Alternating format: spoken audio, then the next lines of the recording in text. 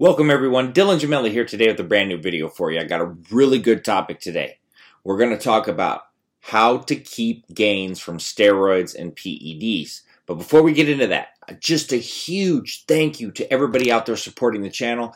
I can't tell you how much I appreciate it. I can't put it into words. Just know that it means the world to me.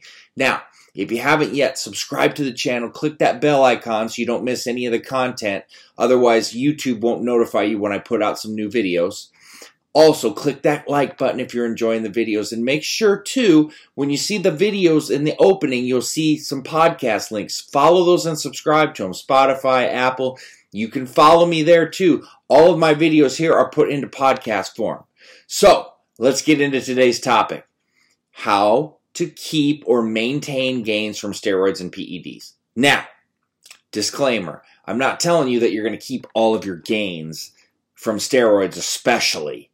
There's other PEDs that you might have a better chance of keeping gains from, albeit they might not be as big a gains. Now, first and foremost, this is going to be dependent on what kind of cycle that you're running. For instance, if you're using something like D-bol, for example, you have to understand and know that going into that cycle that you may gain a ton of weight, but chances of keeping that are few and far between. A lot of that is water weight. A lot of that is going to come off. Now, that does not negate the fact that you can still keep some of it, because you most certainly can. One of the things that I see passed around all the time is that you'll never keep any gains, and if you run a post-cycle therapy, you're not going to do this and that. You might as well just jump on TRT. Things that make me kind of cringe. I've tried to be more understanding and see people's point of view on where they're coming from, and I get it. I do get it. It's wrong, but I get it. And when I say it's wrong, I don't think that that kind of advice should be thrown out and given to people. Look, every single one of us makes our own decisions. I'm not your dad. I'm not trying to be your dad. And plenty of other people that, do YouTube videos, they're not trying to be your dad. There's a lot of good people that do videos out there. I say it's wrong because you should not just tell everybody that that's the thing that they should do with their life. Not everybody wants to be on TRT. And in fact, you can keep gains without just jumping onto TRT and cruising and things of that nature. Like I said, it depends on a lot of things. The first being what you're running. There's a probability or likelihood of keeping gains more with lighter compounds that aren't as hard on you or not, estrogen filled, that are going to load you up with a bunch of water. Now look, when we're talking about strength especially, you got to understand that strength gains are going to drop off. You're not going to feel that same godlike feeling that you're going to feel, especially with certain compounds. That's not what I'm talking about here. When I'm talking about gains, I'm talking more so like on the size gains. I'm not saying that you got to lose all the strength you gained. No.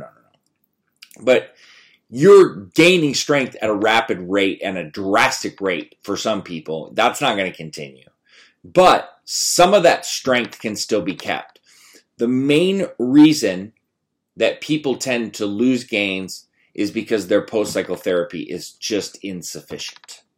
That, for me, is the number one culprit of losing gains. I'll see this post a lot. Well, I'm just doing a classic Nova or classic Clomid or Nova and Clomid PCT. That's great. Those are major, major parts of a post-cycle therapy, but that is not a full and complete PCT. I can't get into that in this video. I've already done a video on the perfect post-cycle therapy where I fully break down what you need to do in PCT and why.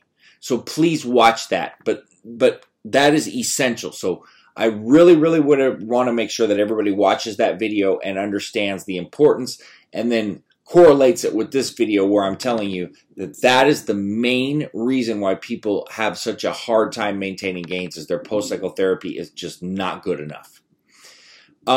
Aside from that, it's misdosing or running things too high and causing yourself a ton of side effects that are unnecessary.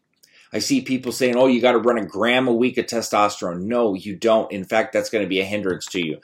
While the gains might be bigger, you're going to have more problems. And the more problems you have, think about this. When you're on cycle, you want to be in the gym. You want to be working out. You want to feel good. That's what part of the cycling experience is all about. But if you're running yourself down with side effects, and I've done a video in the past, like on my experience with Superdrol, which I just cringe at the thought, but that's what I'm talking about, where I didn't even want to get out of bed. So it makes it hard, to get anywhere on your cycle. I'm not saying all steroids do that to you, but if you start running these crazy doses and running 5, 6, 7 different compounds at high doses and having this side effect and that side effect and that side effect, before you know it, you can't even work out. So what's the point? It's just, these are kind of things that I hate to say are common sense things, because they're not necessarily, because you don't, it happens fast, because I've been there. But it is kind of more of a common sense thing. You got to think in your head, the more I run, the more problems I'm likely to cause myself. You can't just be immune to the fact that steroids carry a lot of side effects. Now, we start talking about something like SARMs, peptides. The gains are not as big. Nobody's debating that. They're easier to keep because of less problems on cycle, less recovery time. But you still need a mini post-cycle therapy in many instances, with SARMs at least. There's things that need to be addressed. Also, a lot of people, they will come off cycle and stop lifting intense. They'll basically think that the steroids or the PEDs are going to do all the work for them, and that's not the case. Even when you're taking things, you've got to be dialed in. You've got to have your diet on point. You've got to be training hard. But you've got to keep that up when you're off cycle as well. You can't just stop training as hard, or you can't let your diet go to the wayside. You have to stay strong mentally and physically. You've got to stay on track. You've got to stay disciplined. You've got to stay consistent. That's the key to keeping gains. So these things, they add up. They can get tedious, but if you truly want to keep the most possible of what you're doing, you've got to go the extra mile. Certain compounds are going to be much harder to keep gains from, and a lot of the compounds with higher amounts of side effects are the ones that are the hardest ones to keep gains from. And the ones that are more geared towards bulking, your anadrols, your D-balls, your superdrols, it's going to be harder to maintain that kind of muscle gain or size gain. People laugh at the thought of, keeping 5 pounds on a cycle is a lot. That is a lot. To keep 5 pounds of lean muscle after all of that, your ups, your downs, your post cycles, your this, your that, is a lot. All right, everybody wants to gain 20 and 30 pounds. You can't do that forever. And if you're gaining that much, you're probably undersized, or you've probably put on a lot of water weight. That's the way that it is. If you're undersized on where you should be, then you're going to gain more rapidly, and you're going to have a greater likelihood of keeping then. But once you reach max potential, people latch on to 2, 3, 4 pound gains. That's a lot. Not everybody's got the genetics to be a professional bodybuilder. In fact, a very, very, very, very, very small percent do. So you got to keep that in mind. You look at these people and they're monsters, and everybody wants to be like them, but he takes this and this. Yeah, but they've got some serious genetics. It's just like, basketball players that are 7 feet tall. I can't make you 7 feet tall. There's nothing we can do to do that. They have the genetics to do it.